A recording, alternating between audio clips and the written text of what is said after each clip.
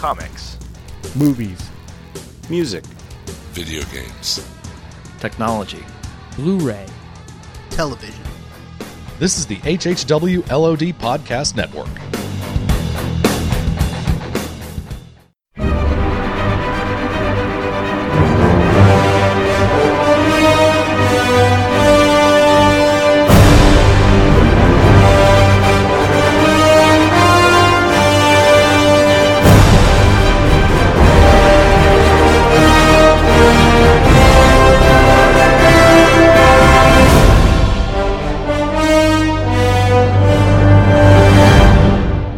Okay, fellas, so tell me the next Marvel movie that will be announced that we don't know about. So, Doctor Strange is off limits. We know about that one. Ken, Black go. Widow. I'm up. Yeah, Russ grabbed it, but Black Widow. Russ, Yes. Black Widow for you. Black Widow. Bradley? Is it what we want or what we think? However you want to go with it, man. You know, Moon we're Knight.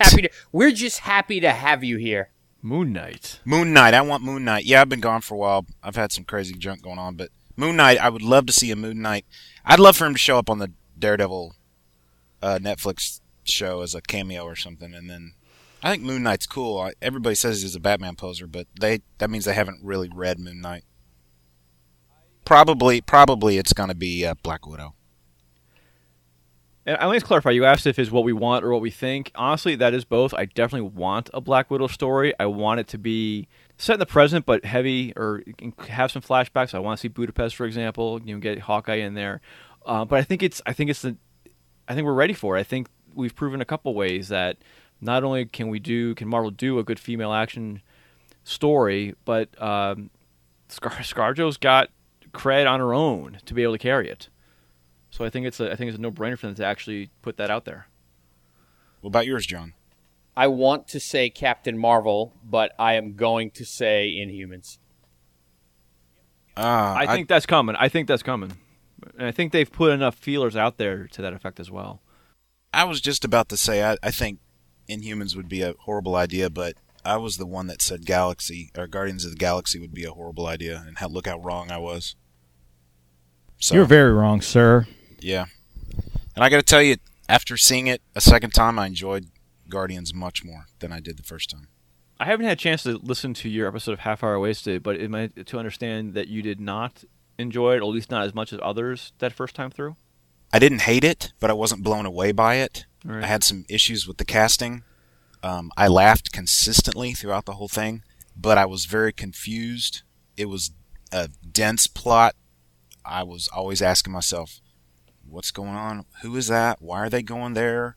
Are they going to destroy Earth? And Earth didn't have anything to do with it. It was Xandar or whatever it was. So there was a lot going on, and I had a hard time paying attention because I kept having questions that came up that were never answered, so I got distracted. But after talking with Frank and Bill on our show, I got a new perspective about it, and then I ended up taking my 15-year-old daughter to see it. She loved it, and I enjoyed it much more the second time because I caught a lot of things the second time that I missed in the first go-around. So it was a great movie. And then I bought a T-shirt that says I am Groot, so I guess I'm sold. Yeah, I thoroughly enjoyed it the first time, enjoyed it the second time with my son, but what really showed me that that movie was going to have a broader appeal was that my daughter wanted to see it, but I convinced my wife to go see it as well, who, to say she's not a fan of this movie is to put it mildly, and she thoroughly enjoyed it as well. My 70-year-old mother loved it. Yeah, my in-laws were big fans as well. They really enjoyed it. I mean, granted, it's got great music and heavy on age references, which certainly didn't hurt my wife's enjoyment of it, and that's probably where it all came from. But, hey, I'll take it. So, John, in case the folks at home, their iPod screens are broken, what are they listening to? It's all connected. Episode something. 29, maybe? 29. The big quotes. It's all connected show. We've teased this as coming for several months now. Every episode, this was going to be the next episode, and ended up not being. So this is it. It's here. It's here, and Brad and I are going to get the hell out of the way. pretty much. And Yeah. let you super nerds. No, I kid. So what's our plan, gentlemen? Walk us through it before we get underway. Brad and John, you guys can play Bob Euchre to my and Russ's Tim McCarver. Okay, Yes. fair enough. I excel in color commentary. I don't understand the reference, but I'll do that. John gets it, so that's good enough. No, I think what we're going to do, depending on how long this takes, and given that there's 4 of us, there'll probably be a lot of discussion and a lot of back and forth. So I think what we're going to do is take what we consider phase 1, and split it in half. And so I think we're going to cover Iron Man, The Incredible Hulk, and Iron Man 2 in the first segment, and then we'll come back probably next week, the week after at most, and then we'll cover Thor, Captain America: The First Avenger, and the Avengers next. And so that'll kind of take us to through phase 1. And if we have time, we'll catch up with phase 2 up until through I guess at this point Guardians of the Galaxy, which would be fun. But we'll see how much time we have, because we're quickly approaching the premiere of season 2 of Agents of S.H.I.E.L.D. And we also have Captain America: The Winter Soldier coming out on Blu-ray DVD. It's actually available digitally right now, but I think we want to get our commentary out on that relatively quickly as well. Mainly so we're not sitting on it, because if we don't get that out before Agents of S.H.I.E.L.D. starts, it'll probably be some time before we can fit it in there, because we're going to go straight from, it sounds like, Agents of S.H.I.E.L.D. to Agent Carter to Agents of S.H.I.E.L.D. to Daredevil, and then who knows what. Yeah, definitely. So what the purpose of this show is the podcast is called It's All Connected. We've rebranded it to It's All Connected from the S.H.I.E.L.D. TV podcast. So we thought it would be important for us to actually talk about the connections between these movies, and just kind of see how the seeds were laid out early. As I was kind of rewatching them, I thought it would be interesting to kind of talk about some connections, not only to maybe the comic books, but even connections to previous incarnations or other incarnations of Marvel properties. And especially with the Hulk, I noticed a lot of the references to the prior 70s TV show with Bill Bixby and Lou Ferrigno, which I thought were fun. And of course, we've talked about that during the commentaries as well.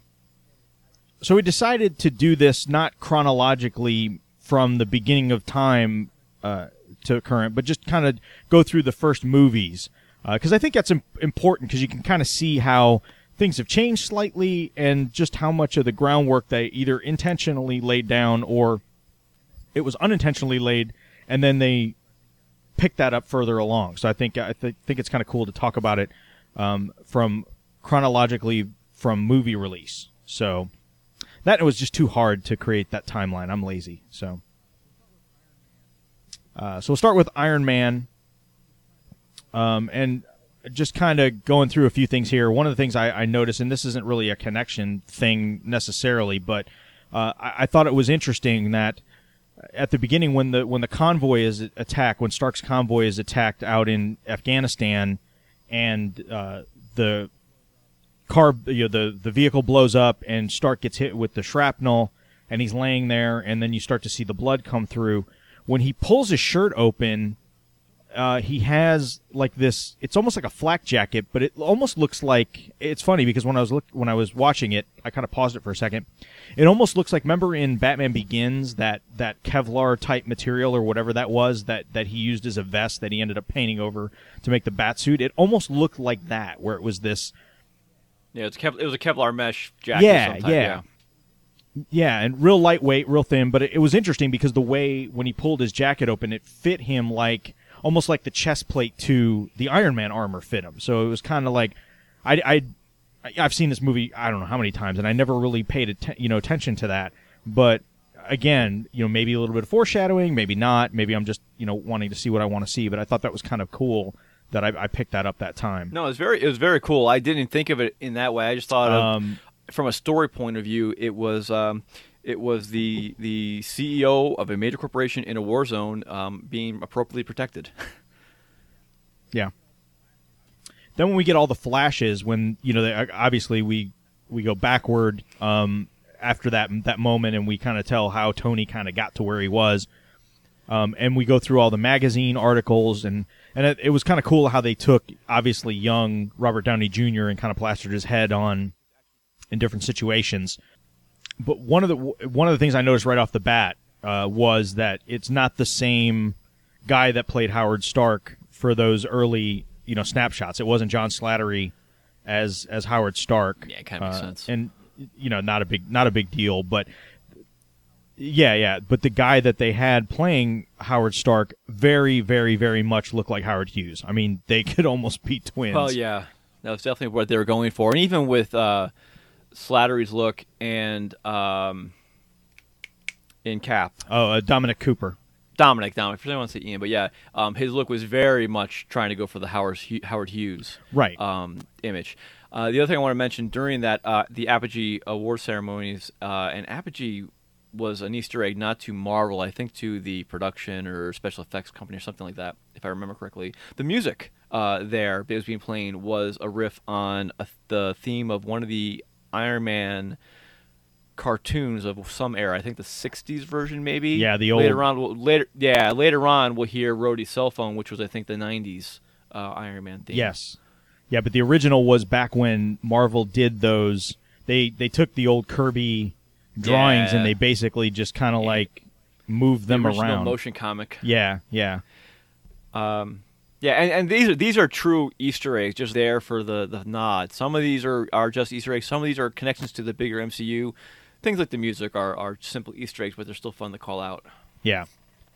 Has Kevin Feige ever stated? I mean, I know that there's an end credit scene to Iron Man that would lead you to believe that it was the plan all along. But has there been any mention of, like, we knew when we started Iron Man that this was the big plan to have all of these connected movies? Or was it more of like, we really need to see how Iron Man does before we... It was both, John. When they first did Iron Man, yeah, it was to make a great Iron Man movie. And I think all of the movies, they wanted to make each individual movie be the best it could be. But at Comic-Con, one, maybe two, but probably 1 year before Iron Man came out, he commented on the movies they were doing. Iron Man, Hulk, Thor, Captain America. And hey, don't they just happen to be the same characters that you put them together, they make the Avengers? Wouldn't that be cool? So yes, it was it was the concept, if not the actual plan. But this was definitely the road they wanted to go down. But their immediate goal as they were making these movies was make the individual movie the best it could be, and that still is going forward is the case. Right. So I guess what I'm getting at is like, now that the Marvel Universe is what it is, they probably place things very specifically in these movies to use later. Yeah. Whereas in Iron Man and the Hulk, maybe it was reversed. Like, hey, now that we're doing this, we can look and see if we can pull things out that, maybe weren't placed that way originally. Yeah, there was a comment that I wish I knew which actor said this. It may have been Robert Downey Jr., but I don't think it was. Talking about the Easter eggs and the connections and things like they were talking about. And they said Kevin Feige doesn't let anything happen by accident. He did that maybe twice early on where something got in and it was out of his control at that moment. That doesn't happen anymore. And Brad, I think you had mentioned one offline earlier that falls in that category. If you want to bring it up, I don't want to steal your thunder. Yeah, the Captain America shield that was on the desk behind Tony when Pepper walks in and he says, "Let's face it, this isn't the weirdest thing you've caught me doing." Right. The half assembled, the bare bone skeleton with some red, white, and blue color on it of the Captain America shield was on the table, and my understanding was that was there simply because some of the effects guys that were working on the movie said, "Wouldn't it be cool if we saw that back there?" Yeah, I remember listening to another podcast, and one of the special effects guys said exactly that was put in their Easter egg, and they loved it. They thought it was great. Which, of course, worked out beautifully for Iron Man 2. Yep, because they loved it so much, they went and made the physical prop to include in Iron Man 2. Right. But to answer your question, no. Going forward, probably from Thor forward, or even Iron Man 2 forward, if it's in there, it's in there for a reason. There's no more accidents with these things being dropped in there. Yeah, me and Frank and Bill and I, grammatically speaking, were talking about this very thing when we were talking about Guardians and all the possible connections and blah, blah, blah. I think, I don't remember who said it, but one of us said that it seems like they got lucky with all the unintentional connections that happened in Iron Man and Hulk that were easy to pick up on later in later movies. Oh, I don't think there was a lot of unintentional ones. I think that S.H.I.E.L.D. was one, but I don't know that there was many like that. I think anything that's in there for a reason. More than like you said, more than, a lot of them weren't deliberate. You know, they were deliberate because they were an Easter egg or it was a tribute to something. Right.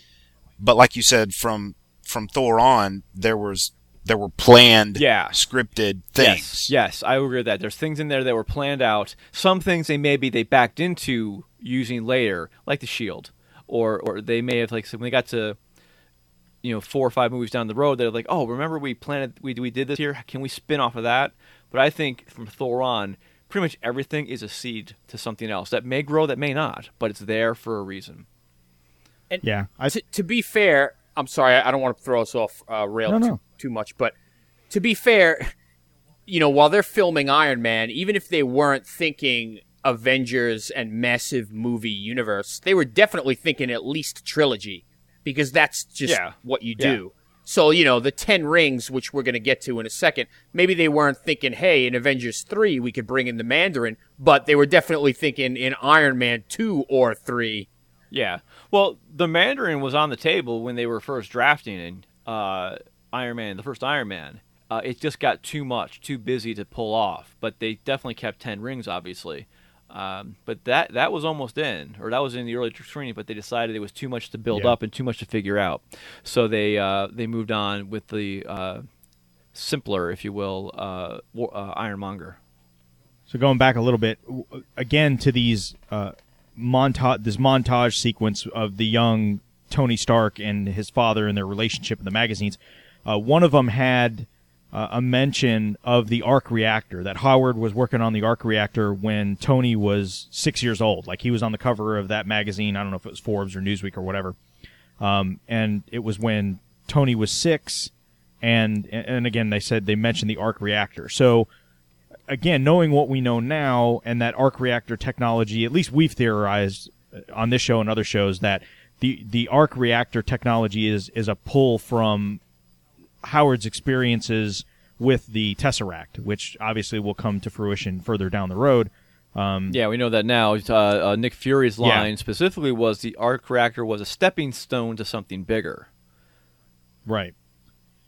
So again, it was kind of cool to see that this arc reactor thing isn't just something that Tony dreamed up in the desert, just on a whim. That there's, and obviously when he gets back home, we see there's this large scale operation that they have set up that they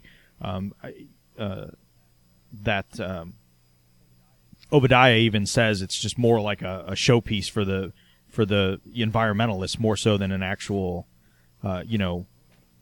working model that is efficient and effective. So it kind of, when you look back on it, it's like, oh wow, this is, obviously has its roots back to what we think it does, and they've carried it forward. I thought it was funny that, again, another one, I think this is one when he was a teenager, it showed the robot that he has down in his lab to this day that he, gripes at and tries to shoot him with a fire extinguisher. I haven't watched Iron Man 1 in some time, I admit, but did you notice? I noticed in Iron Man 3, he calls the robot dummy. Hey, dummy, over here. In Iron Man 3, that's actually its name or its acronym, DUMY. It's stenciled in the side of the robot. I didn't know if it was actually on there in 1 or 2 or not. I don't recall seeing that, and again, since I just watched Iron Man just a couple days ago, I was being very meticulous and doing a lot of pausing and rewinding and looking for stuff like that, and I didn't see that. The other thing they mentioned is that Howard Stark worked on the Manhattan Project. They referenced that a couple times.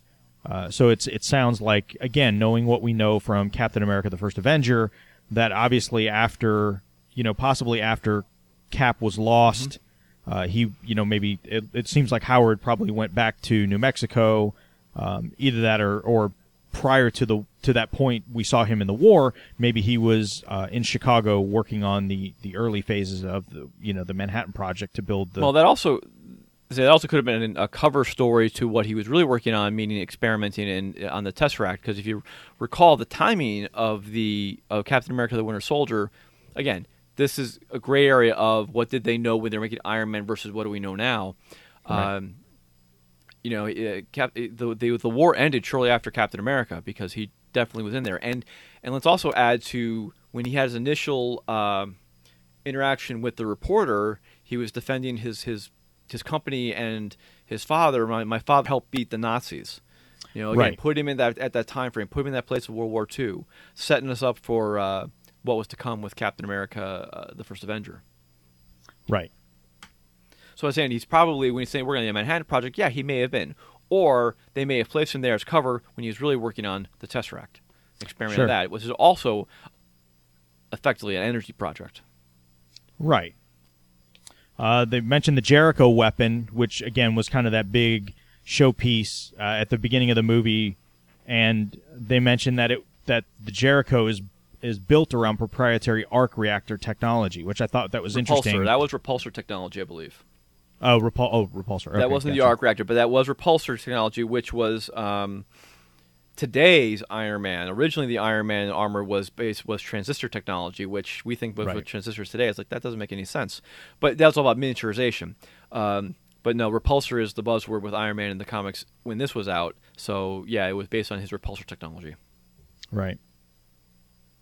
Then Dr. Yinsen, who it's funny when he's first introduced in this movie, he mentions meeting Tony at Bern at a conference, and Tony has no memory of it. So again, that was something when Iron Man 3 starts, back to 1999, and he's at Bern at a conference, and Yinsen actually comes up to him, and Tony completely blows him off. So again, I think that's one of those things they just is a throwaway line in Iron Man that come around Iron Man 3, and it's like, oh, let's revisit that. Let's bring this guy back and show that they did have some interaction. Yeah, that could have happened any time, but that was nice callback to include him in there. We got to see him again, since when he was killed, allowing Tony to escape. And that was really the turnaround moment for Tony. I mean, that's what really set him on the path to, to go to do what he did. I mean, I think Yinsen, knowing that he was going to die to make sure Tony got out to stop what was going on, really affected him. I think more so than anything, more than his injury, more than anything. Of course, we already talked about the 10 rings and the Mandarin. Obviously, Mandarin not mentioned by name, but 10 rings, which I think is a cooler. I always thought that was a cooler way to handle that than having this crazy, probably racist at this point, Asian man with the big Fu Manchu style mustache and crazy long fingernails with 10 rings, five rings on each hand, and crazy garb and all that kind of stuff. So to kind of treat it like this nebulous terrorist organization, and the symbols and everything else, I thought was really a cool way to modernize that outdated trope. Isn't there actually a ring that somebody wears? Yeah. Yeah, it was actually a great thing that I would love if they revisited this, but the 10 rings, I guess each of the what we were presented with makes me think each of the generals, commanders, heads, whatever, has a ring. Stain had a ring. Yes. And the lead terrorist at the cave had a ring. Yes. Very prominent, very out there in your face, you can't miss it ring. Suggesting there's 8 more like them. At least that's how I took that. Yeah. But they didn't run with that. We didn't see that. There's a mild. If you don't know about it, you'll miss it. 10 rings referenced in Iron Man 2, and then of course 10 rings in Iron Man 3, such that it is. But there's still a chance to go back to it in a future installment. I hope they do. Yeah. The other thing that I thought was cool, and I'll point this out and then skip ahead a little bit, but when Tony was tasked with building a Jericho weapon for the Ten Rings organization, one of the things they made a point of is that he's pulling the palladium out of all the weapons, and that's what he used to pour into that mold to build the initial ring that is the element that powered the arc reactor, the reactor in his chest. And then one of the things I noticed was later on, when he's back in his lab and he's back at home, he's drinking that green liquid. Now, it could just be it's some sort of new agey, kale shake, protein type drink. But it was very similar to what he was drinking in Iron Man 2 to combat the palladium poisoning. So I miss it. He was drinking that in Iron Man 1, huh? Yes. So again, it could have already been affecting him, but they didn't really run with it yet, which is fine. Right. So I thought that was kind of cool. Again, like they specifically mentioned palladium in the arc reactor, and then they kind of show him drinking that drink, which, like I said, at the time it was probably just something to do. But the fact that that's very much front and center at the beginning of Iron Man 2, I thought was really cool. So I took that as kind of a connection as well.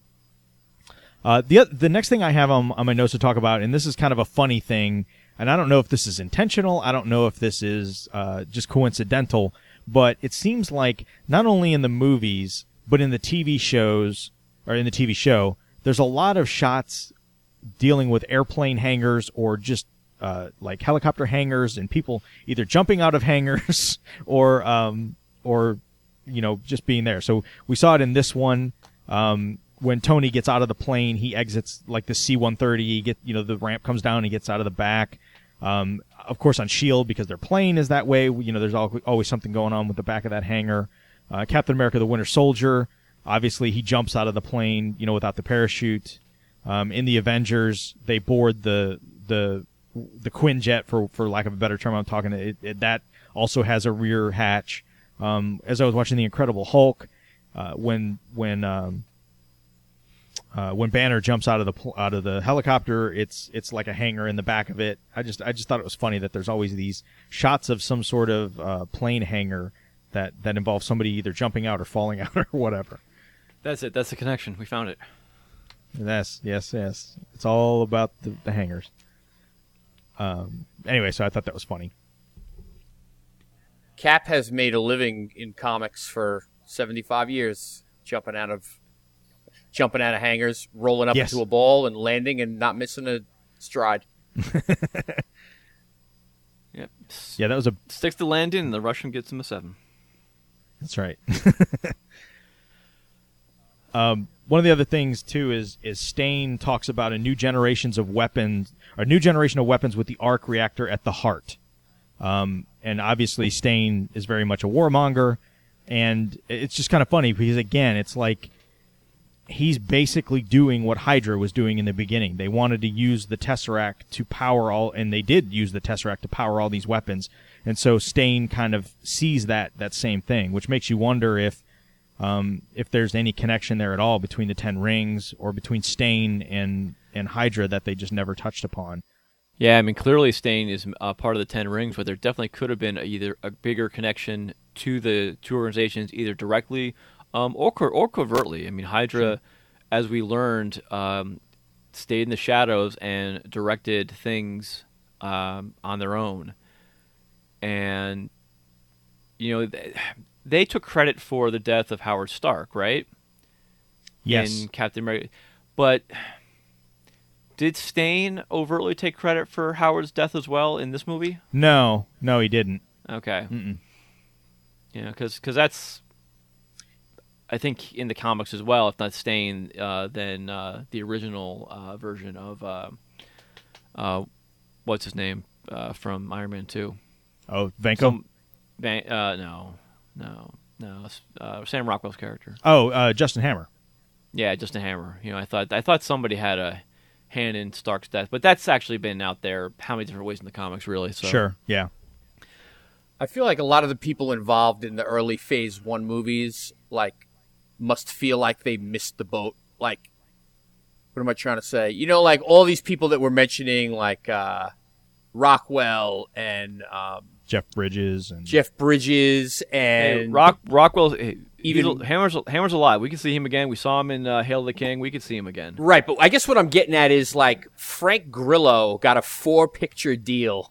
Yeah. Like now that this giant, conglomerate is what it is, all of these people are getting these giant like 4, 5, 6, 9-picture deals. And the people that kind of got in on the ground floor, they either got killed off in their movie or apparently Mickey Rourke had a bad experience of some sort. Yeah. But so he's not happy, and whatever. They killed off some characters early on. But now it's like if you play anybody with any kind of recognition, you're getting like 6 pictures. Yeah. You're right. And, it's funny because I look at them a little differently. I mean, I'm looking at Frank Grillo and even Sebastian Stan and the picture deals they got. Knowing the Captain America arcs in the comics and seeing as how they're not directly doing the Brubaker run, which I think we've all really enjoyed, but knowing the place that those characters that these actors play have in that run, it makes sense that they got them locked in for X number of pictures because there's a lot to do with them. Sure. I'm not in a big rush to see, Warmonger again or Ironmonger again or any of that. They serve their purpose. You know who I did want to see, and it's not to say that we won't. Who played Abomination in Tim Hulk? Roth. Oh, Yeah. and we still could. There's a chance. I would love a standalone Hulk movie. They've got the leader queued up, ready to go. It could be amazing. Agents of S.H.I.E.L.D. has referenced Abomination as being still alive and in prison in Alaska. Yep. So it's certainly possible. But it's all CG now. I don't think Abomination ever reverts back to human form. So, I mean, they could do it. They would do whatever they want, but I don't think we'd see Tim Roth again, though. And the list of open threads is really short because, like you said, Feige's paying attention to everything now.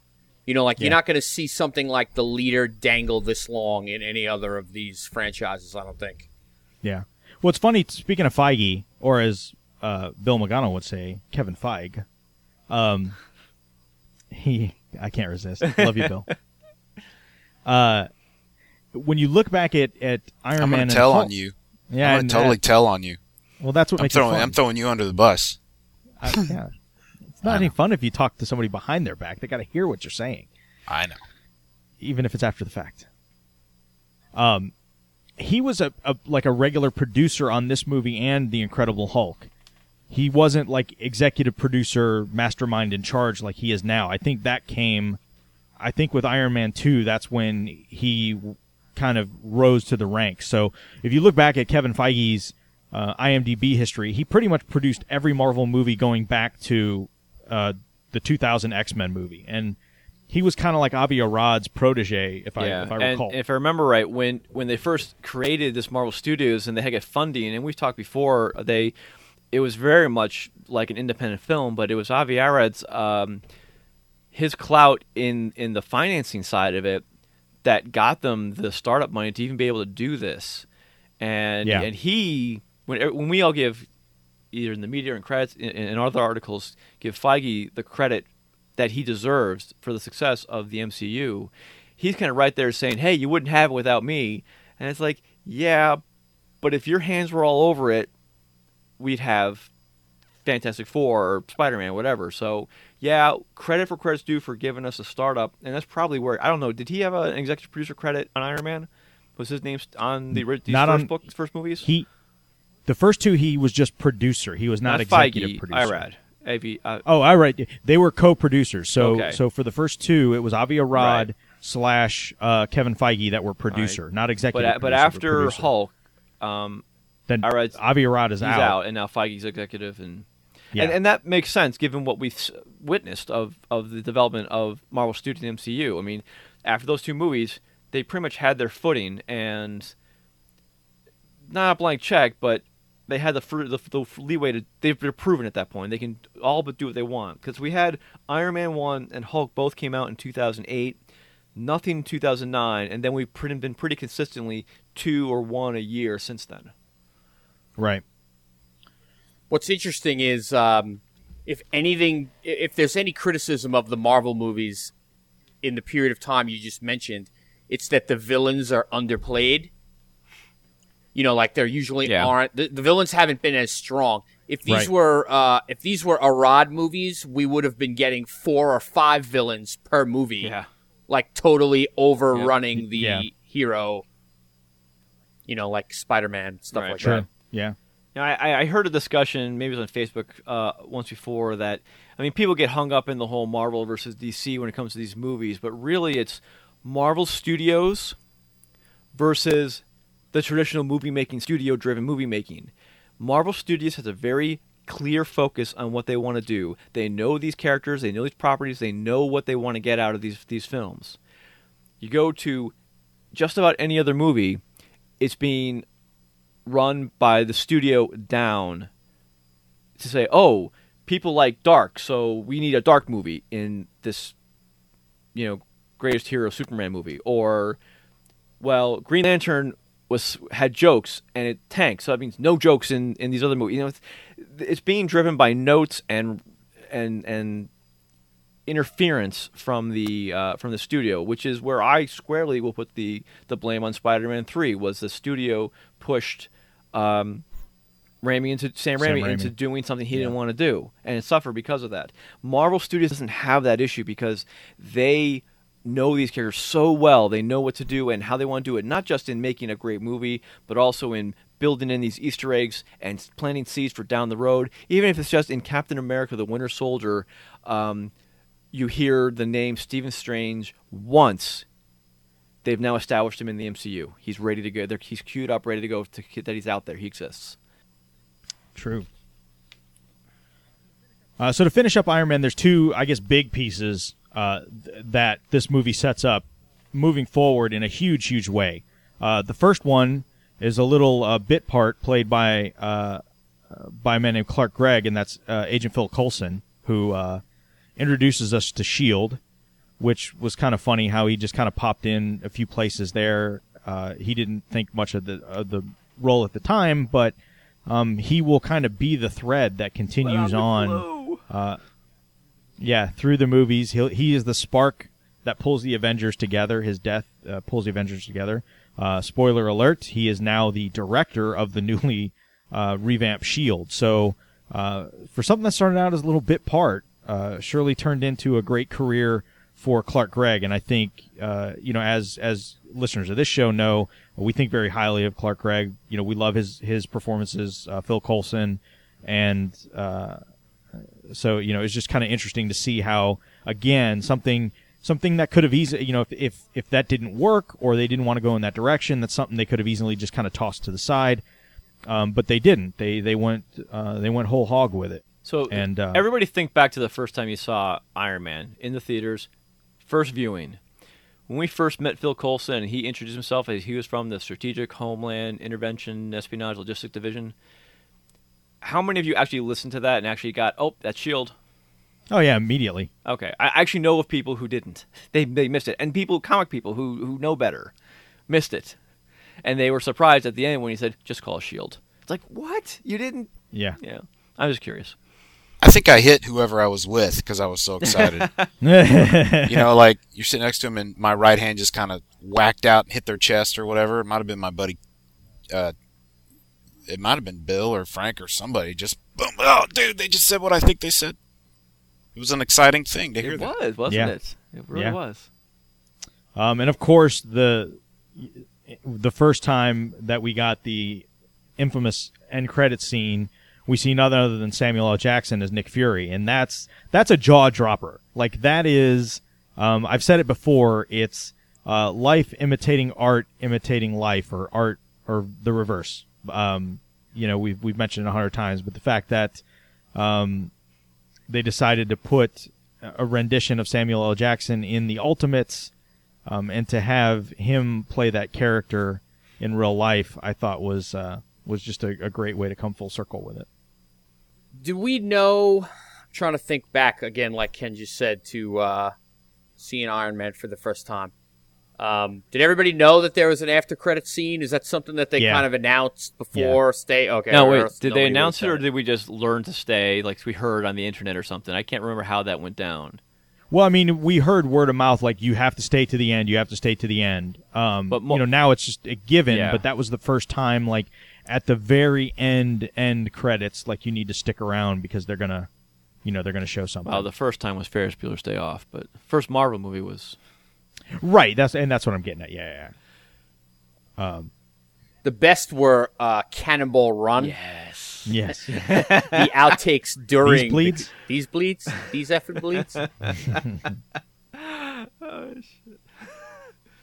And actually, that's funny because there's a Dom DeLuise. Oh, I'm way off track now. There's a Dom DeLuise outtake in Cannonball Run where he says, "I always wanted to be Captain America." Yes. Instead of Captain USA. Yeah. Yes. It's a living. So moving on to Hulk, the Incredible Hulk, I should say, not Hulk.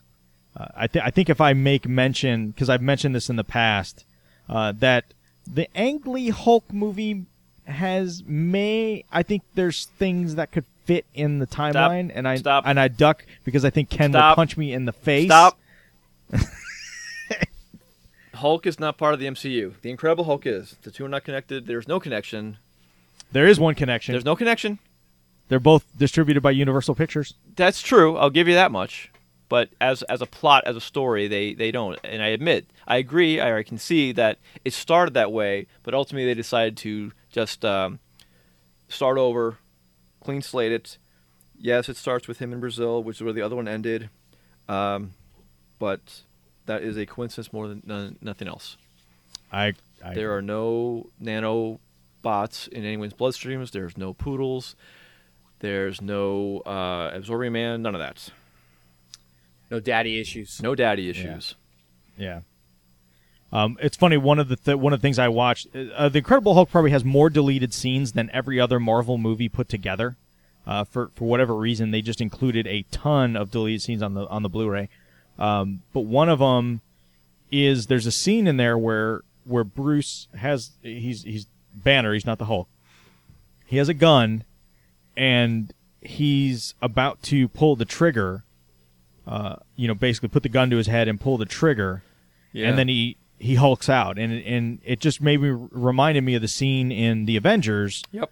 When Banner says, I got low, I put a gun to my, put a gun in my mouth, and the other guy pulled the trigger, and the other guy spit it out. Right. Now, Russ, not that this is supposed to be connected, but isn't that scene in Hulk versus? Oh man, I believe so because it might be, yeah. It's been so long since I've seen that, but I remember when it came out, I'd swear you're right that we talked about that at the time. Yeah, and we were like, "Holy cow!" They just, they didn't show it, but you hear the bang, it blacks out, and then he wakes up and he's the Hulk. Right. I thought it was pretty hardcore at the time for an animated, Yeah. Let me jump in real quick. We talked about there might have been two cases where things got dropped into the movies that Feige or someone didn't plan on or didn't necessarily directly approve. This didn't make it into the movie, but this could be another one of those references. That same scene you're talking about, Russ, it ends with the Hulk going on a rampage and causing an avalanche on this iceberg. Yes. And if you do like the pause and slow advance frame by frame, you will catch in the ice a figure with a red, white, and blue shield. Yeah.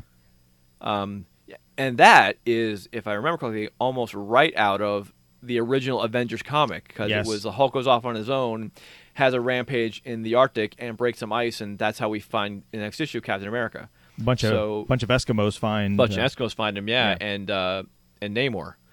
But that's that would have been a nice nod if that had been included. Not official, not canon. Didn't make the film. Was in deleted scenes, so it's not quote unquote real. But still a cool scene nonetheless. Yeah, absolutely. Another thing to point out, the cave scene, jumping ahead a little bit with Incredible Hulk, but there's a scene after the college campus when they try and stop the Hulk. They think they got him trapped. There's a big explosion. The Hulk protects Betty. They run off, or he runs off with Betty. And there's a scene between the two of them in a cave with a lot of rain and thunder and lightning and stuff. And that scene is very much reminiscent of the Jeff Loeb, Tim Sale miniseries Hulk Gray. Loeb and Sale did a series of Marvel miniseries. They call it the Color Series, where it was like Spider-Man Blue and Daredevil Yellow, Hulk Gray. So there's a scene in there that's very much like that. And on the Blu-ray, they actually put that segment in the. They actually kind of animated a little bit, the panels move and everything else of that scene on the Blu-ray, which I thought was cool. So again, kind of a nice connection and callback. That's my favorite scene in that whole movie. Yeah, it's watching really, him, growl and at the lightning and the thunder, like he's doing everything he can to protect her. I thought that was really cool. The Hulk's always been one of my favorite characters, and to actually see him emote is really cool. Yeah. Hey, while you're on that cave scene, real quick, do you recall where the college campus is? It's on the East Coast somewhere? Do you remember where it is? I'm thinking it's the East Coast at least.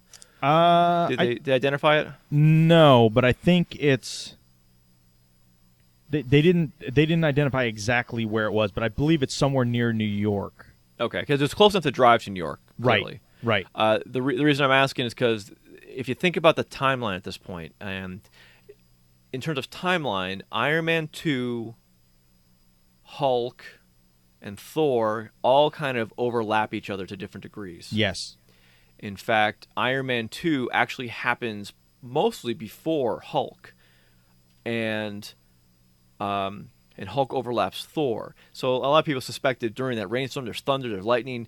Was that a reference to Thor? Was something going on with Thor at that point? I don't think so, but it's just I wanted to point out that overlapping of timeline, how things are happening right now. Yeah. When we get to Iron Man 2, and we'll talk about at the end when they're in this makeshift shield workspace Bunker. or whatever, it's you see newsreels going on, and they're showing the news coverage of the college campus like it's happening within hours, a day of that, and at that point Coulson had already been dispatched to New Mexico, so Thor is on the cusp of happening at that point. A lot of things are moving at this point. A lot of things are happening in the MCU right now. Yeah. One of the things I really appreciated with the Incredible Hulk, because it had been a relatively short amount of time since we got the actual Ang Lee Hulk. The other the other Hulk, yeah. The one that doesn't count. The other guy. Yeah, the other guy. They didn't rehash the origin, which they could have easily done. I really like the fact that they used the opening credit sequence to rehash all that, and they started the ground running with the Hulk being a known quantity and being around for a while, and there being that whole anger between Ross and Banner and the Hulk, and everything like that. I just think that was the right way to do it. I don't think we really needed to see or have this movie bogged down with an origin story, because the Hulk, for the most part, has a relatively simple origin. No matter how you dice it up, it doesn't really need to be belabored, I think, at this point. But the origin they showed us in the opening credits was very, very, very similar to the origin of the Incredible Hulk from the 1970s Bill Bixby, Lou Ferrigno TV series. Now, does he mention? Do we know why Banner did all of this? In this universe, yes. Yeah, Ross specifically mentions the fact that he was working on gamma-related technology. He didn't know it was weapons necessarily, Super Soldier. Weaponizing the Super Soldier formula, that he was working on something related to that. But and I guess the funding was running low, and so he decided to test it on himself. Which again parallels to what's come before. So he kind of was in the know, but kind of not in the know. I think we probably should have included Ed Norton and Terrence Howard on that list of people that probably feel like they missed the boat. Well, you know what? That's definitely their own doing. I mean, they both had their own versions of a temper tantrum, but they could have been in this for a long ride. And I think Terrence Howard, I think, was the victim more of. He got a huge payday because he was the first one. This is as the story goes. Who knows? What the true details are. But as the story goes, Terrence Howard was hired before anybody else as far as actors on the movie. He was given a huge payday because at the time he was a known quantity, been around for a while. Famous actor, maybe. I guess maybe you could put that label on him. And then when it came around time to do the second one, they weren't going to give him that kind of money, and so he basically just was like, well, screw you guys. If you're not going to, give me the payout, then I'll go do something else. Yeah. With Norton, I think Norton was his own worst enemy because they brought him in to play Banner, but he's kind of a control freak from what I understand, and he likes to be able to fine-tune the script, and he had a big part of the reason why they brought him in was to kind of work on the script and be able to tweak and fine-tune stuff, and it's almost like the Banner part was kind of given to him as, like a bonus or whatever. And I think there was just a lot of conflict, with him because maybe to some degree kind of like Edgar Wright, he wants to do it his way. He's used to his way of filmmaking.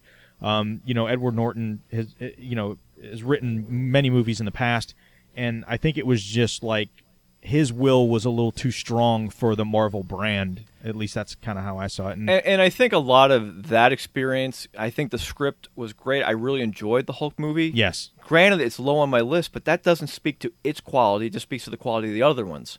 Right. I really enjoyed the Hulk, but I think the lessons that they learned dealing with Ed Norton probably went a long way into what happened with Edgar Wright. Was like, hey, listen, and one thing I read was like they kind of had this feeling for a while that Edgar Wright wasn't going to quite work out. He wanted to do his own thing a little too much, and one thing we do know about Marvel is, as we've been talking about, they want these connections. They say, okay, here, you're doing Ant-Man. Go make your movie. These 10 things have to happen to get us where we need to be. I'm just kind of guessing how it goes, but I don't know how it went down, but either way, it didn't fit. Meanwhile, James Gunn has been very public saying how he made the movie he wanted to make. And he thanks Marvel for allowing him to make the movie he wants to make. Very different from what Edgar Wright was saying, or what we're hearing about Edgar Wright's experience, because clearly they didn't want him to make the movie he wanted to make for one reason or another.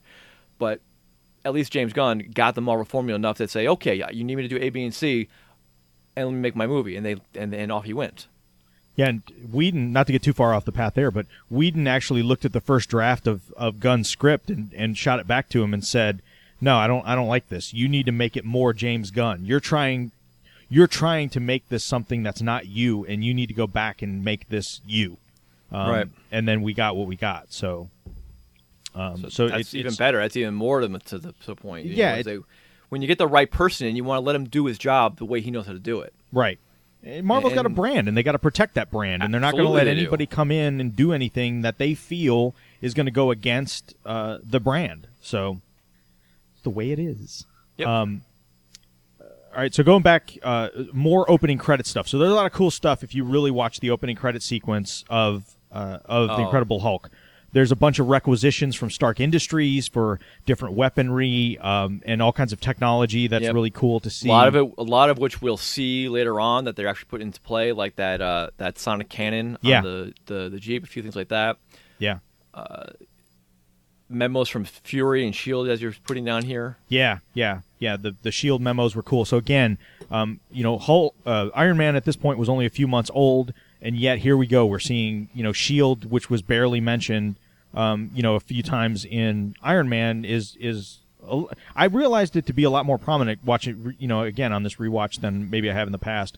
They make mention of previous contact or attempted contact between Banner and Betsy Ross, and things like that.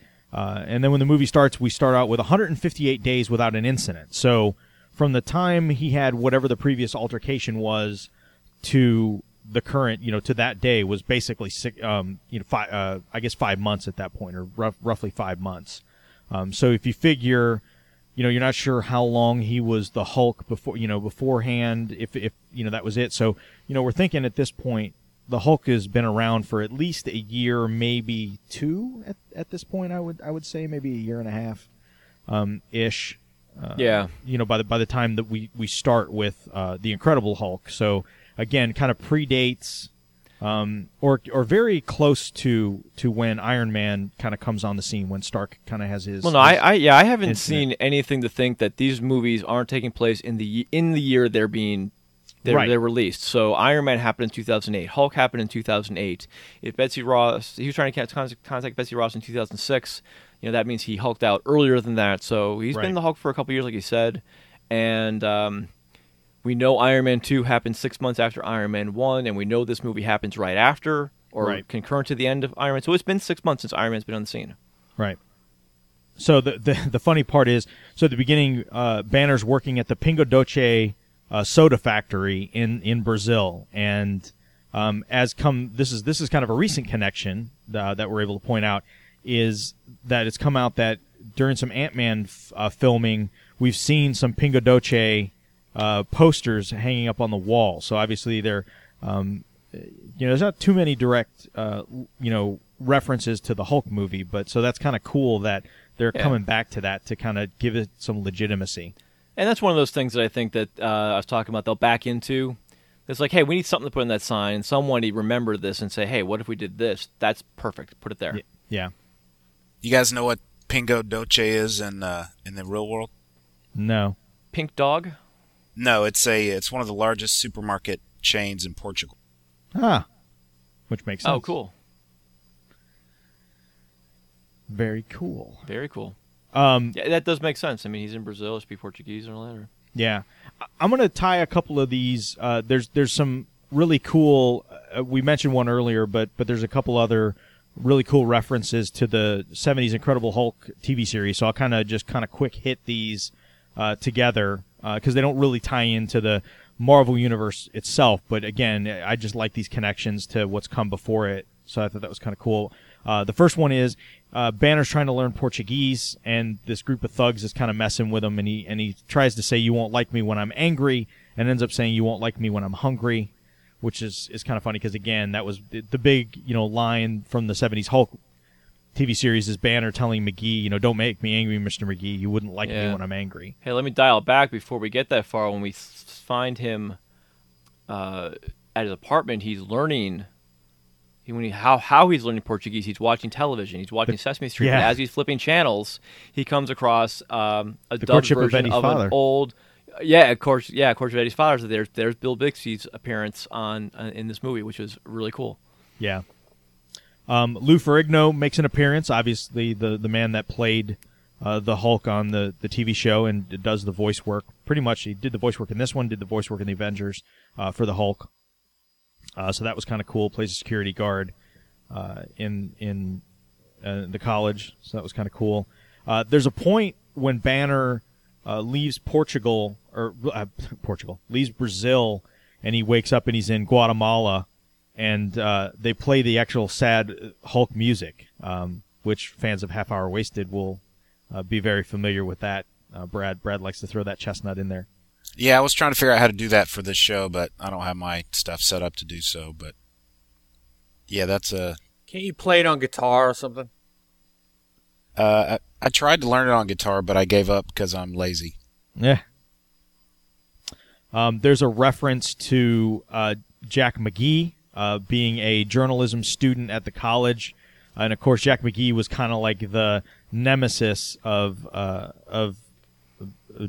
Banner and the Hulk in the TV show. He was the guy that just kind of followed him around and tried to prove that the two of them were related somehow, and that Banner wasn't actually dead.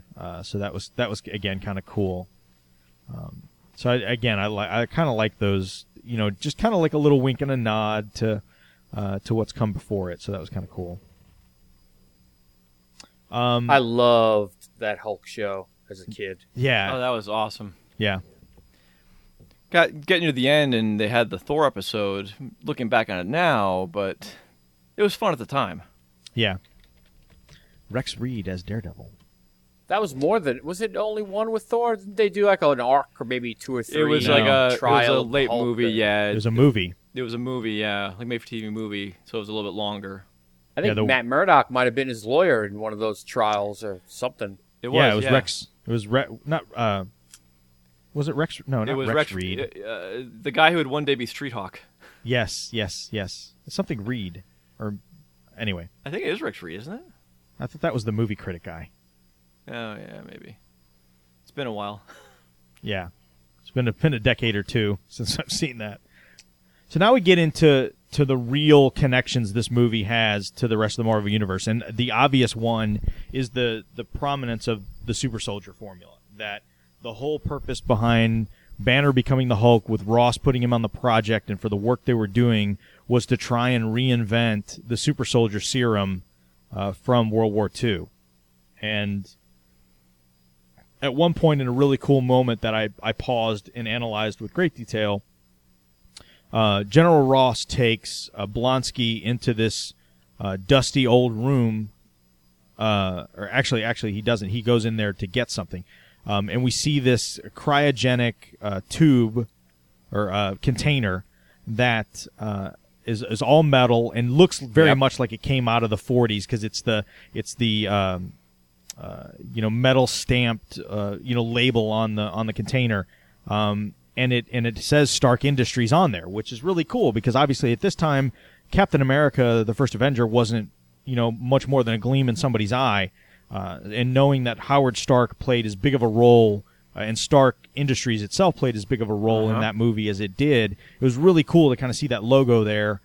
And it even said Vita Ray on the label, and it also said Weapon Plus, which is really interesting, because technically, so they've kind of retconned in the comics. Wolverine is always known as Weapon X, and they've kind of come through and said that it's not X, it's 10. And that Weapon 1 was, Steve Rogers, that the super soldier formula and project was Weapon 1, and it's moved on from there. And so they've kind of labeled that whole project the Weapon Plus project. So it's kind of funny to see that Marvel really doesn't have the rights to the X-Men stuff, and this is more closely associated, I think, with the X-Men than it is with anything else. But to see that on there was really cool. The Doctor associated with the project, like the one in charge of making this formula, was labeled on that label as Dr. Reinstein, which we know from the comics and from Captain America: The Winter Soldier that it's really Dr. Erskine. But apparently they've kind of gone back and forth and retconned it into where he was also known as Dr. Reinstein, not just Dr. Erskine. And I think I think at the time it was probably to correct a mistake somebody made in the writing process. But if you make it fit, like if you look at Captain America: The Winter Soldier and the fact that the Red Skull knew who Dr. Erskine was, he was an escapee from Germany, he was a known quantity, that the fact that he would have done this under the name Dr. Reinstein makes perfect sense, because he would be trying to be, kind of keep under the radar or whatever. So I thought that was really cool. And that it definitely works. Either way, they would have done it. And then, of course, inside the container, cryogenically frozen, is the blue liquid. So again, we get to Captain America: The First Avenger, and when they hook Steve up to the machinery, they put these big blue vials in there that get injected into Steve before he's hit with the actual Vita Ray. So I thought that was cool. Again, it was a blue liquid in a glass cylinder that looked very much like it'll look moving forward in Captain America: The First Avenger. I remember when I first saw the trailer for Captain America: The First Avenger, and they showed bits of that scene, ready, Mr. Stark, and I did just what you did. I went back and I peeled apart that scene, and that was probably the moment when I knew this whole MCU was going to be special. The fact that, 3 movies later, they had such a deep tie-in to the Hulk, to that moment. It was fairly subtle and quick, but it was detailed. That was like, this is going to be a big deal as it grows. And now look at us, we have a podcast devoted to it. Yeah. So a few more things with the Incredible Hulk. Obviously, we get Emil Blonsky, the Abomination, played by Tim Roth, who was mentioned in later episodes of Agents of S.H.I.E.L.D., where Coulson says, I'll have you, guarding Blonsky in Alaska or something like that. So I thought that was cool, again, that they called back the fact that he is not dead, that they've got him on ice, which, again, when you see the Consultant, the Marvel one-shot that was on the I think that was the one that was on the Thor Blu-ray, if I'm not mistaken. Which one? The Consultant? The Consultant was on Thor, yes. Right. So again, that was kind of funny how that fits in, and again, so that's where kind of Blonsky is at. Russ, when you rewatch The Hulk, and you see Blonsky on the college campus, sort of showing off the super soldier Yes. powers. I remember when I originally saw the Hulk, I remember saying that's what the Captain America movie is going to be like. Yeah. Because, does it hold up to this day It when does. you rewatch? Like, wow, it's cool. It does, because there's a couple scenes that are really, really badass, and one of them is when they assault the Hulk on the college campus, and the soldiers are out there and they're kind of running towards them, and Blonsky comes from way behind and just starts running at full tilt and passes them all up, and it very much felt like from Captain America when they show Cap, doing the run. Not the Winter Soldier, but in First Avenger, like when he's running after the guy that kills Dr. Erskine, and he's running down the street and stuff like that. It felt very much like that, very natural. And then when he kind of jumps on the Hulk, and not really kind of engaging him specifically, but just like the way he kind of flips around and jumps around and kind of dodges and everything else, it felt very much like the way that Cap moved in the First Avenger and in the Winter Soldier. So, and of course the Avengers too. I felt it definitely held up. That was one of the coolest parts of the Hulk. For seeing it the first time anyway. Yeah, that was. Yeah, I mean, that was a pretty impressive scene, for sure. The whole Sonic, weapon bit and the whole 9 yards. A couple other things, just real quick. The whole Mr. Blue, Mr. Green thing was something, again, that's appeared in the comics. And when they're tracking him, it was really cool because it shows just how much Ross was working with S.H.I.E.L.D., that the military works with S.H.I.E.L.D., and we've kind of seen that in Agents of S.H.I.E.L.D. When General Talbot shows up towards the end of the season, you can definitely tell there's some connections there. But the fact that, they added the terms Mr. Blue and Mr. Green to the S.H.I.E.L.D. database to kind of track everything, which makes sense, given what we know about S.H.I.E.L.D. and how intertwined they are with everything. And the fact that, in the Avengers, they make a point of saying that S.H.I.E.L.D. knew where Banner was and what was going on, and they opted to just kind of let him be. So that was kind of a neat. Let's look at that for a second. So let's think about the Consultant and the Tony Stark scene.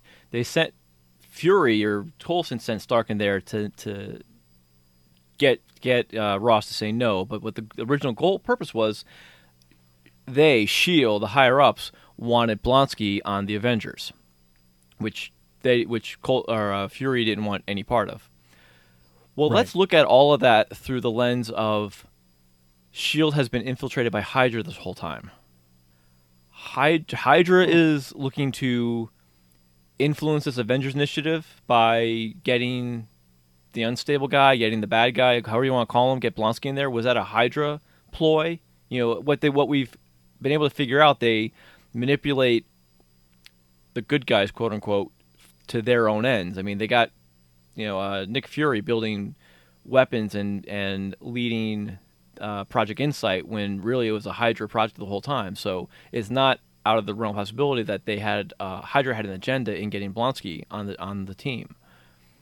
And Sitwell was in on. Well, he was in on that meeting, so. but he was all about he was the one who suggested sending the Consultant in. Now, granted, he's probably thinking this isn't a battle I want to fight. I'm going to just run with Coulson on this one. I'm not ready to blow my cover yet. Right.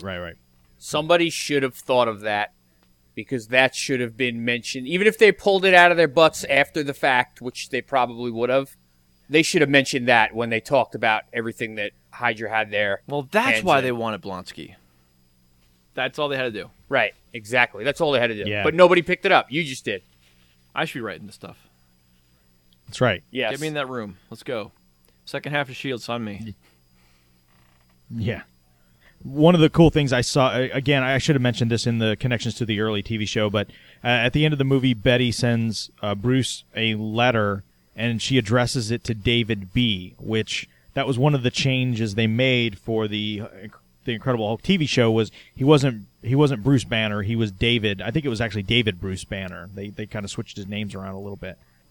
Well, in the comics, it started out as Bruce, and then at one point, Stan Lee accidentally called him Bob Banner, and then they, in the future, to correct that, they revealed that Bruce was actually his middle name, and he went by Bruce, and his real name was Robert Bruce Banner. Right. The real reason, of course, was Stan Lee named his characters with the same initials, so we couldn't forget names, and that didn't work because he still forgot the name. Yeah, exactly. So then we find out that Banner, after New York, at least towards the end of the movie, he's been on his own for 30 days because we find out that it's 30 days. The counter, which was really cool, it shows 30 days without an incident. He's learning to breathe, and then he goes green. So, the intention at the end of this movie is, which makes sense based on how we see him in the Avengers to some degree, he's learning to kind of control it, I think. Like he's learning to embrace the fact that he can't cure what he is. I think, up until this point, in this Hulk movie, it was all about finding a cure. Like that's what he's been doing for the past couple few years, is trying to find a way to get rid of this thing. And I think, what he's come to learn with at the end of this movie, and certainly in the Avengers, is there's no cure. He just needs to learn how to deal with this thing and to be able to control it as best he can, to be on the right side of it. So that was cool. And of course, the biggest connection in the whole movie that we have is at the very end when Ross is feeling defeated. He's in the bar, and he keeps saying reload, and the bartender just fills up his drink again. And of course, Tony Stark comes in, and tells him he hears he has a problem, and then he says, we're putting a team together, and that's kind of how it ends. So, again, that was kind of like an after the fact kind of scene. I think once they realized they had a hit with Iron Man, and I think before they even wrapped complete production on either movie, I think they kind of saw that there was some magic there. That they rushed Downey Jr. over to film this scene for the Incredible Hulk, and I thought that was just really, really cool. The fact that at this point it appears that Banner is trying to help Ross with caging the Hulk, and working it that way. But that's pretty cool. Yeah, that was another mind Oh yeah, blower. that's good. But it also established that they were still going and still doing the still pursuing the Avengers Initiative. It also created a question when Iron Man 2 came out. Everyone wanted to know, did it happen before or after Hulk? And they said clearly it happened before. In fact, it ends with him being a consultant, and they hit on that later on with sending the consultant. But yeah, because when Iron Man 2 begins, he wants no part of the super secret boy band, as he put it. Right. So I think that's where we end with the Incredible Hulk. And so the last bit that we have to talk about in this show before we get way too long is Iron Man 2. And I think this is probably the linchpin, right? I mean, I think they, Iron Man came out and overperformed. Incredible Hulk came out, and I think, I wouldn't say overperformed, but I wouldn't say underperformed either. I think it did right about what they thought that it would do, and they were happy with it. And I think critically it was well received, whereas the Ang Lee Hulk movie was not. So I think they felt like they could use that momentum and build off of it. And then they're full bore with Iron Man 2. I mean, Iron Man 2 is definitely a setup to say, we are definitely making an Avengers movie, and all this crap that we've been doing is all connected to each other, and we're going to throw in a bunch more to show, how all in we are towards this initiative. And I think I love it that much the more for it. I know, John, you are probably the biggest Iron Man 2 flag waver of the bunch. Yeah, it's one of my favorite Marvel movies. I just thought it was a ton of fun. I thought there were so many scenes in it that were awesome. Monaco and the introduction of War Machine and getting to see, Iron Man and War Machine fighting kind of back to back, just like right off the comic page. The introduction of Black Widow, that stuff was just awesome. Iron Man 2 gets a lot of heat from a lot of people regarding it's one of the weaker movies. And you know what? I'm going to admit, as the plot of the core movie itself goes, it's okay at best. But this is, without a doubt, in my mind, the linchpin of Phase 1. Every single movie comes into play in this one movie. It brings all the characters together. Only the Avengers, by its nature, having all of them starring in it, goes further. And something that's never overtly discussed, we'll get to a little bit later, has huge potential ramifications into it, and not many people have seen it. We'll get down to that a little bit. But I love this movie from the standpoint of the continuity of the MCU. Brad, where does Iron Man 2 fall in your Marvel rankings? I like it a lot. I could watch the first Iron Man over and over and over and not get tired of it. I could probably do that with the second Iron Man. I mean, I like Mickey Rourke's character. What's his first name in that? Ivan. Ivan. I like Ivan. I want the bird. Bored. Give me bird. And, yeah, my bird. And Sam Rockwell's character is great. I just think it's a lot of fun, like John said. I think it's really good. It's better than Iron Man 3, in my opinion. I like it. I'd rather watch it than The Incredible Hulk. I'd probably watch it again before I watched Captain America: The First Avenger. I really enjoy it. I'm glad you brought up Sam Rockwell again. My favorite scene of all the great stuff we mentioned in Iron Man 2, my favorite scene is when they are outfitting Rhodey for the War Machine arsenal, and Sam Rockwell's doing his salesman shtick with the different weapons and different. I mean, that's just I could watch that over and over. I call this the ex-wife. Yeah. Yeah, it's a great scene. And Rhodey just stand there not breaking at all. And there's one point where he actually has to kind of like cover his mouth. It's like an old like a Saturday Night Live, but he's got to just like hide his face so he doesn't laugh. It was So I guess starting off, one of the things we noticed right off the bat is, and again, it's another one of those jumping off the back of a plane out of a hangar things that we talked about. But it's kind of starts off with what we'll find is a connection in Captain America: The Winter Soldier, which is Tony coming down in the middle of this whole Stark Expo thing where he has, his iron, his ironettes or whatever, whatever they want to call them, and kicks off the whole Stark Expo thing, which is kind of the bringing it back after being gone for all this time. And we find at the Captain America: The First Avenger that movie starts, and it's Howard Stark that's kind of showing off an early, rendition of, a flying car based on what looks like repulsor technology or early version of repulsor technology. Very much, again, the showman, very much the ladies' man, very much, the two, again, intentionally, but very much like each other. That we see right off the bat with Iron Man 2. And so it was so cool to see when we get to Captain America how connected they are. And again, like we talked about in Iron Man, the whole palladium poisoning thing becomes a big plot point for this movie. And the fact that he has to keep drinking this liquid to counteract it, which is the impetus for him to come up with a better, a different mechanism to basically keep him alive than this palladium-based arc reactor that he's built for himself. I guess the next biggest thing that we see early on is a character who at first is just kind of this mild-mannered assistant that comes in to help Tony out, who ends up being Natasha Romanoff, the Black Widow, played by I want one. Played by the very lovely Scarlett Johansson. I still like her better with the curls she's got in this movie than the short straight in the other two movies. I agree. Semantics. I agree. But again, having that addition to the Black Widow, I thought was really cool because right off the bat, we knew who it was, and for her to just kind of, again, she's a spy.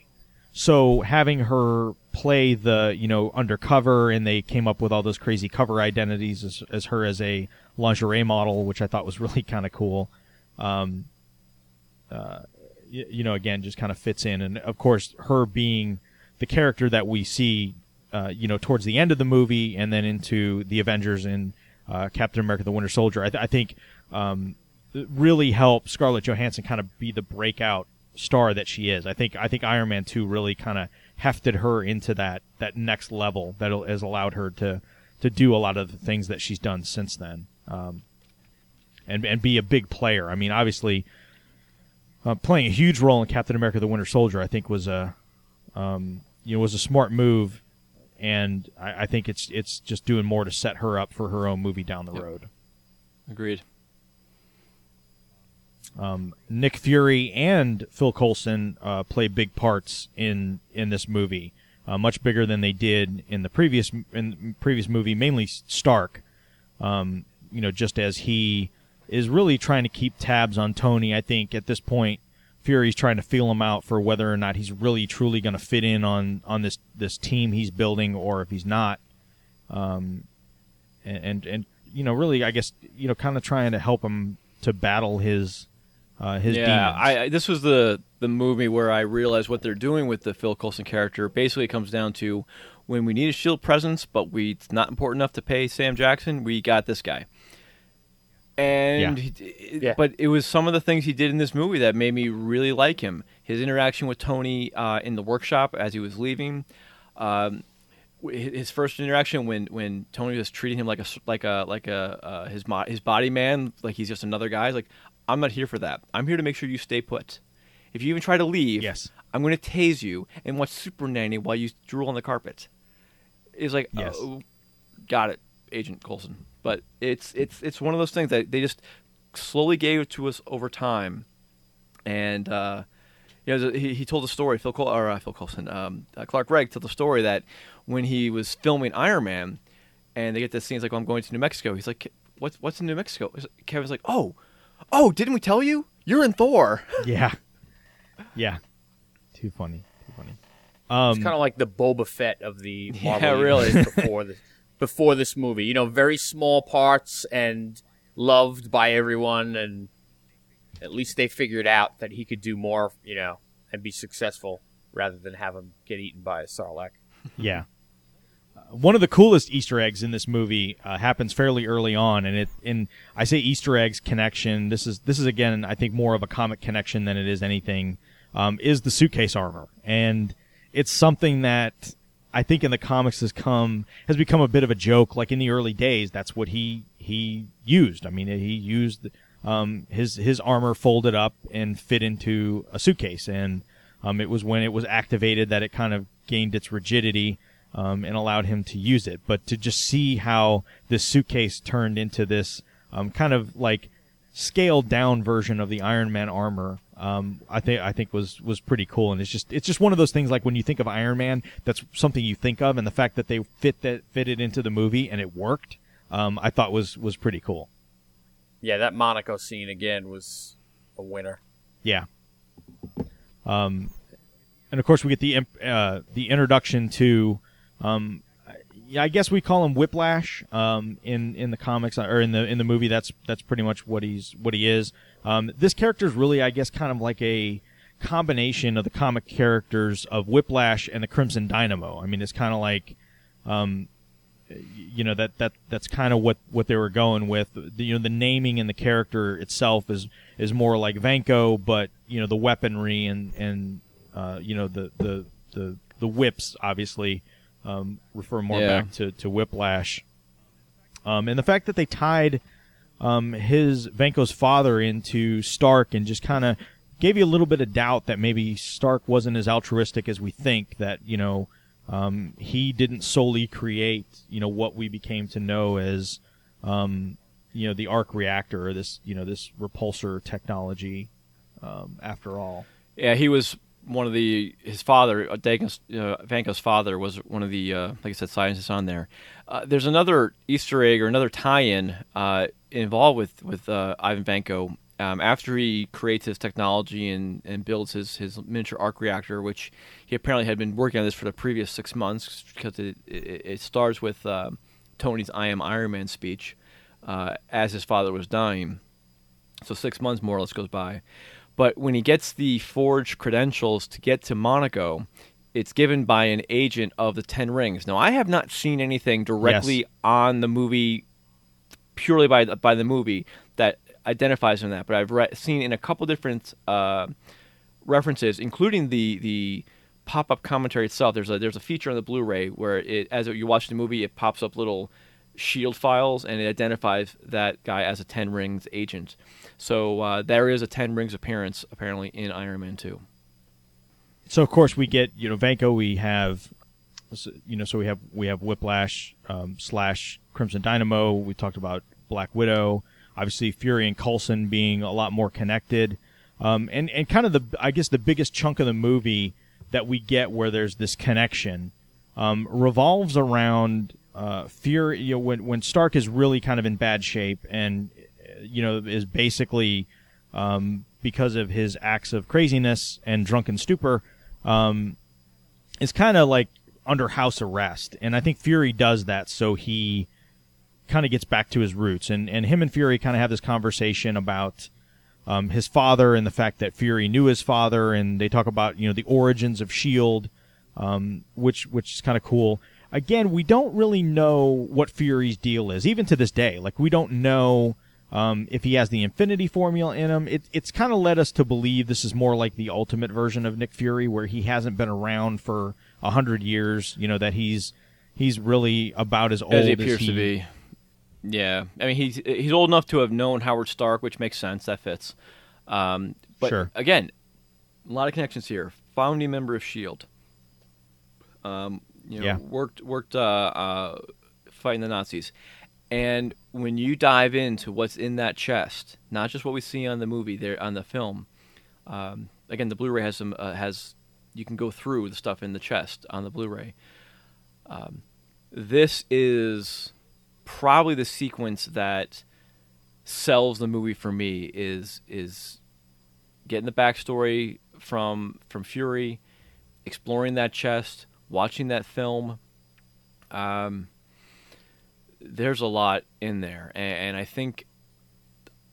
don't think I saw it on first viewing, but when Tony was first flipping through that notebook, and you see that sketch of a cube in that notebook, that I just perked up when I saw that, and it just brought the entire rest of the movie into a different place for me.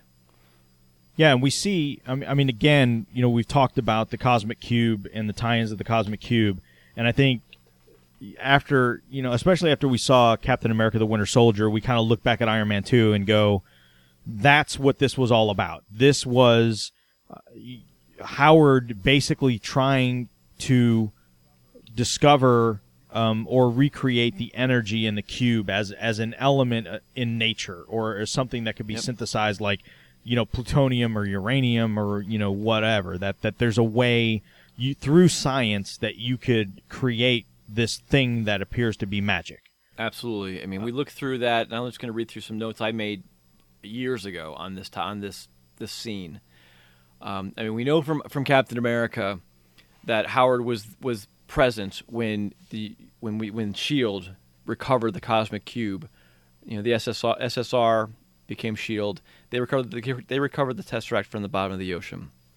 Also referred to in the Avengers that Howard recovered it.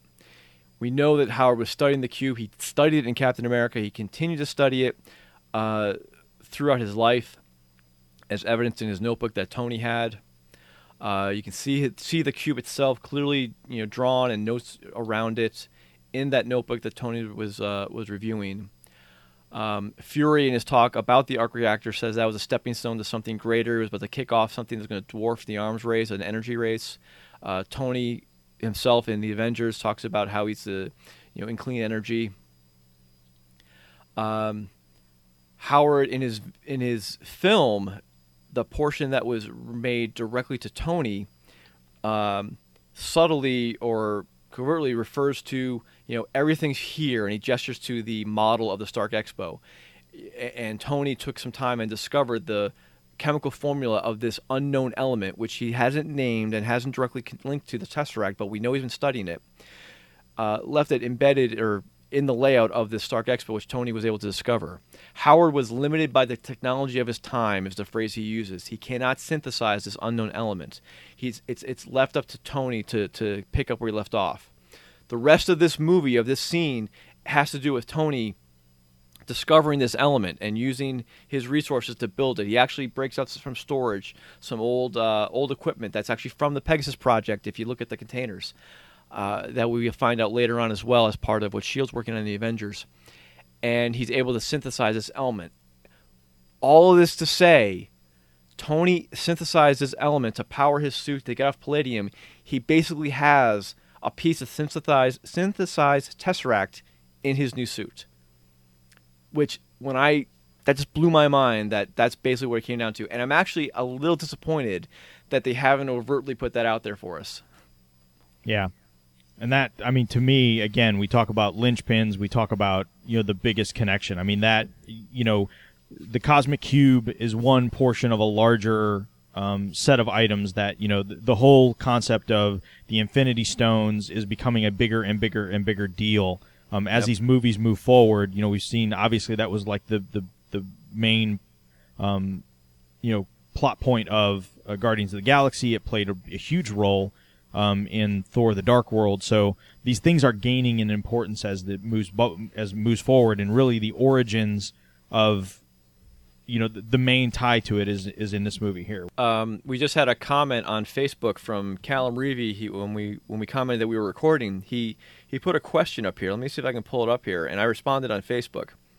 But he asked, I would like to hear you guys' thoughts on this. A friend of mine said that the reason there was no direct tie-in from Guardians of the Galaxy to the greater MCU was because they, Marvel, were concerned that Guardians may be a flop, and as a result, they, Marvel, could basically pretend it didn't exist. In other words, if it was a flop, they could say, let's never speak of this movie again.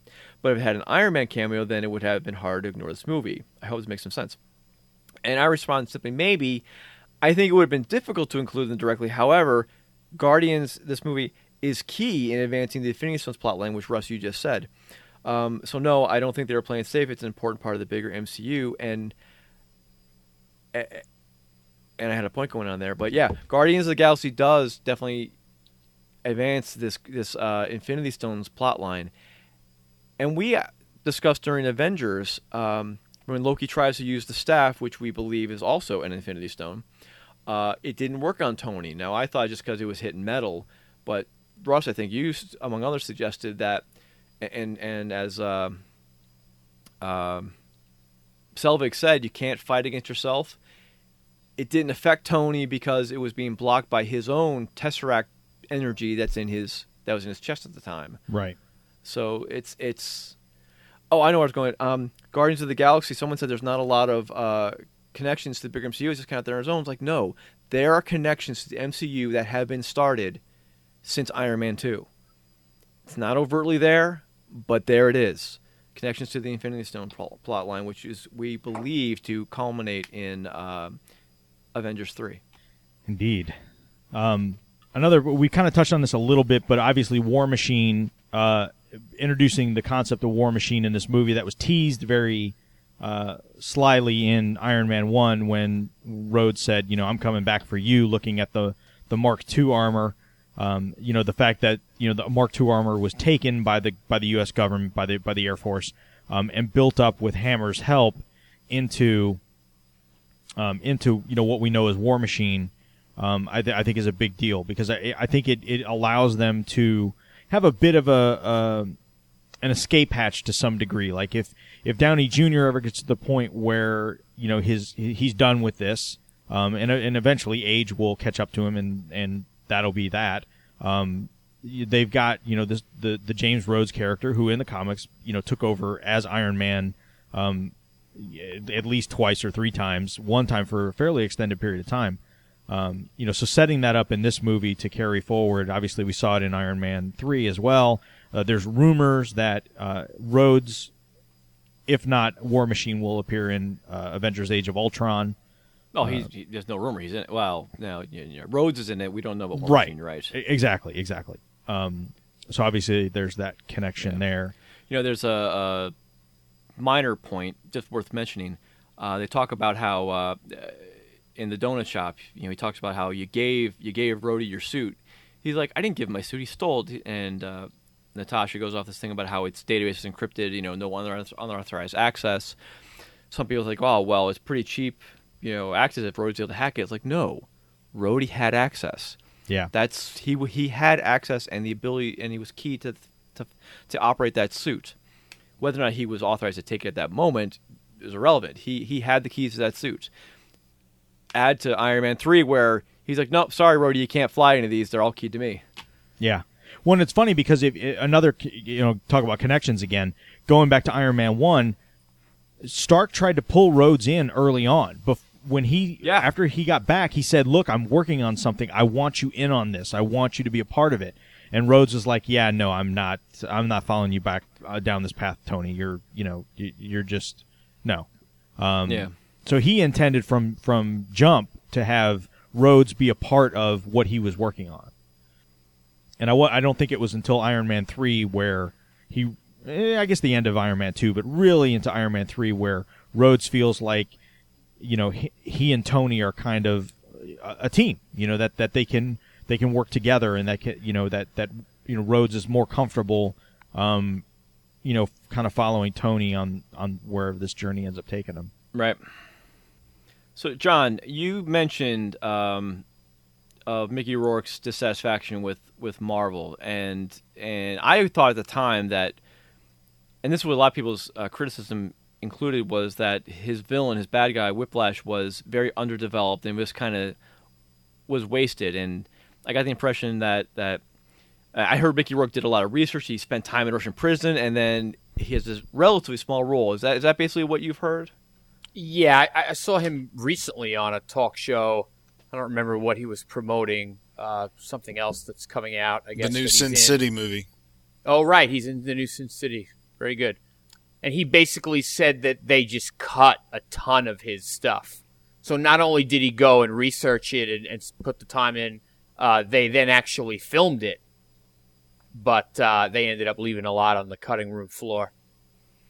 And it's actually, Brad, do you recall what talk show that was? I think I actually watched 2 different clips. I think one, he was talking about the same thing on, I think it was The Tonight Show with Jimmy Fallon. And then I also think, I saw him on Conan. I think I saw him on Seth Meyers. Yeah, that's what the it was. Clip I saw. It was Seth Meyers was one of them, and I believe the other one that I saw was The Tonight Show with Jimmy Fallon. Okay. Yeah, and it's worth checking out because he's pretty bitter and not shy about it. And, I think it starts off by, oh, you're in a comic book movie. And he's like, no, this is a different comic book movie. It's not by those guys. And then he goes on and on. So it's worth checking out if you're interested in that sort of thing. Yeah. I heard a lot of dissatisfaction with the villains and with the hammer and with the whole armor thing. And I got to admit, that's the weaker part for me. I'm definitely into the connections and to the part I did. I mean, like I said, my excitement came out of that whole scene with Fury and what came out of that. But yeah, I thought the rest was kind of underdeveloped. And from that point of view, I actually enjoyed Iron Man 3 more. I didn't. Originally, I actually didn't know what to think, but that was for different reasons. And I've come to appreciate Iron Man 3 for what it is. But Iron Man 2 is still one of my top favorites of Phase 1. I guess the last, since we're kind of running a little longer than I thought we were going to run. But again, there's a lot going on in these movies as you've discovered. One of the things that I guess the last piece is kind of at the end. We get where Tony comes back to talk, like we said, in the SHIELD bunker or whatever this facility is. And Fury basically tells him he's probably not really cut out to be a member of this team, of this Avengers initiative, but he would bring him on as a consultant. Which obviously makes sense given that we see him, in the previous movie going to the consulting in the Incredible Hulk. But we also see this is where there's a lot going on these TV screens, right? We see the news reports of the college incident going on with the Hulk that obviously is being monitored. We know at this point Coulson has been dispatched to New Mexico to go investigate Thor's hammer, which has landed. Let's dial back for a second. Remember, in the donut shop scene, he's like, contrary to your belief, you are not the center of my universe. I've got bigger problems to deal with in the southwest region. Right. Thor. Yep. But the other piece, and this was a big deal when the movie came out, is there's a map. There's like a big screen, and it's a world map, and there's a bunch of key locations that are circled and highlighted. And so if we go through those, one of them is what looks like Norway. So Norway is circled, and obviously we know that in Thor and in Captain America: The First Avenger, Tonsberg, Norway is kind of a big deal. That's where originally, in the ancient Norse mythology, that's where the Asgardians at one point came to Earth to defeat the Frost Giants. It was Tonsberg, Norway. We saw that battle at the beginning of Thor. That's where the Red Skull shows up at the beginning of Captain America: The Winter Soldier, and he, that's where the Tesseract is actually being kept. So that obviously there's connection there. There's a circle on Eastern Africa, which of course everybody's kind of figuring that's Wakanda. So, early nods to possibly a Black Panther movie. And supposedly that region has something to play in Avengers 2, Age of Ultron.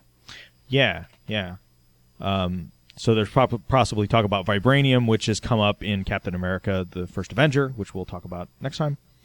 There's an area in the middle of the southern Atlantic that's circled, and there's been speculation that could be Atlantis. So that would bring Namor possibly into the picture.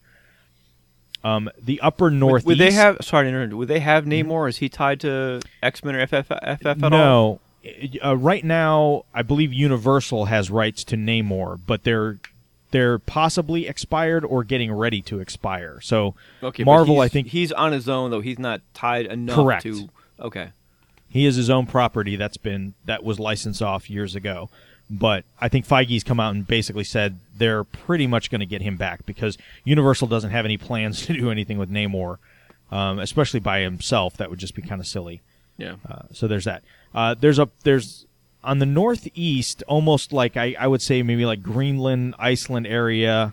I'm not sure what that's about. Maybe that is where they think Cap is. I don't know. That would make sense. That would probably be in the flight plan. Yeah, because it's closer to the Arctic, so that's a possibility. There's New York City, or the New York City area. Could be. Yeah, I mean, based on Hulk was active at that point. That's right. The university thing.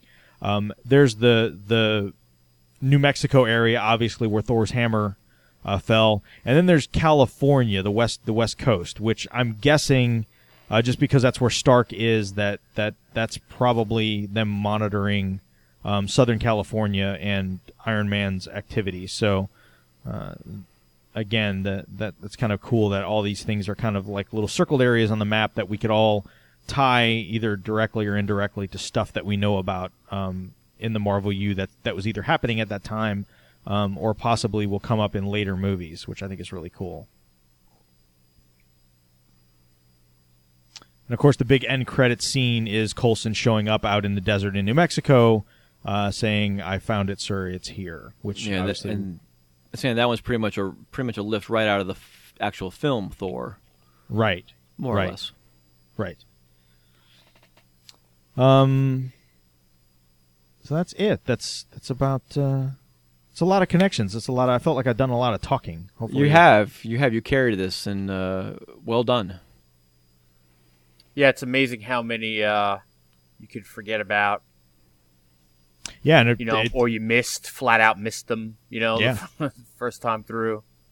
Well, it's funny because originally we thought we would do this as like one episode where we talk about Thor, we talk about Cap, and we talk about we do all Phase 1 in one show, and kind of digging into it, I kind of saw that probably was going to take a little longer. It isn't going to happen, yeah. So meanwhile, now our next episode, whenever we get to it, will be, I guess, Thor, Captain America: The First Avenger, and the Avengers.